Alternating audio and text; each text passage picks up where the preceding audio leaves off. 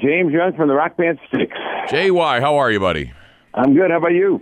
50 years of rocking with STYX, and you just keep going strong, man. I wish I had a logical explanation for the whole thing, but I love doing this, and we've had some lineup changes as it goes along, but I missed a couple of shows way back when my wife was in the hospital, but I've basically been at every show. I'm big and dumb and blonde, and for some reason my immune system was working pretty strong, and I just love being part of this band, and I'm astounded by the longevity because I'm my own worst critic, and I'm probably the own worst critic for everything STYX does, but we definitely hit some home runs along the way, and what are you going to do? We go with it. Yeah.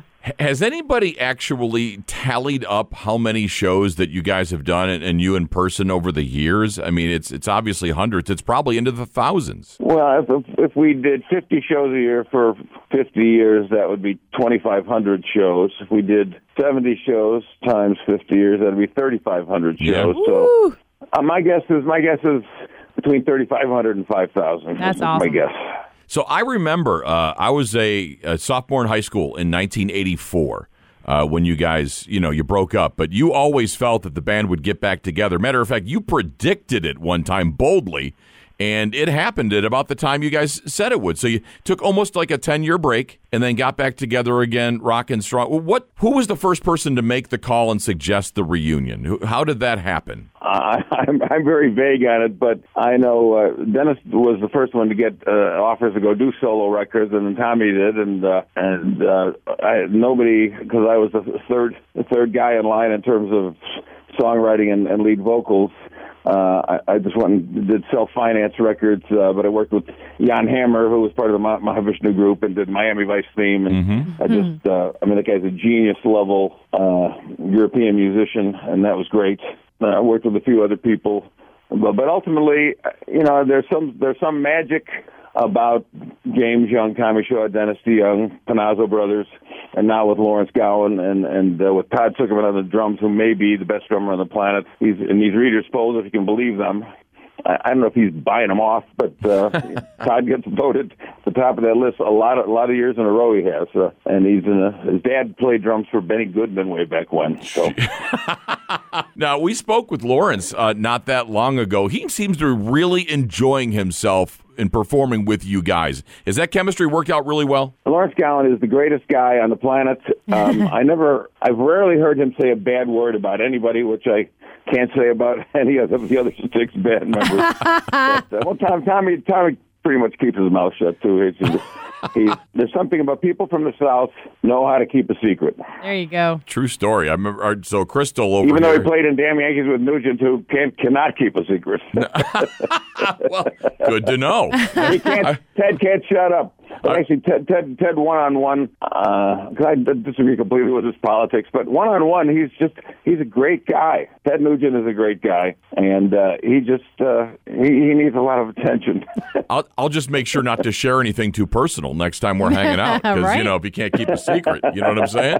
Well, so when we spoke with him, Crystal and him had an engaging conversation about what would be the next color of his hair. Because he's got so many. That thing lasted like 5 minutes. So I think you're right. He seems like a great guy.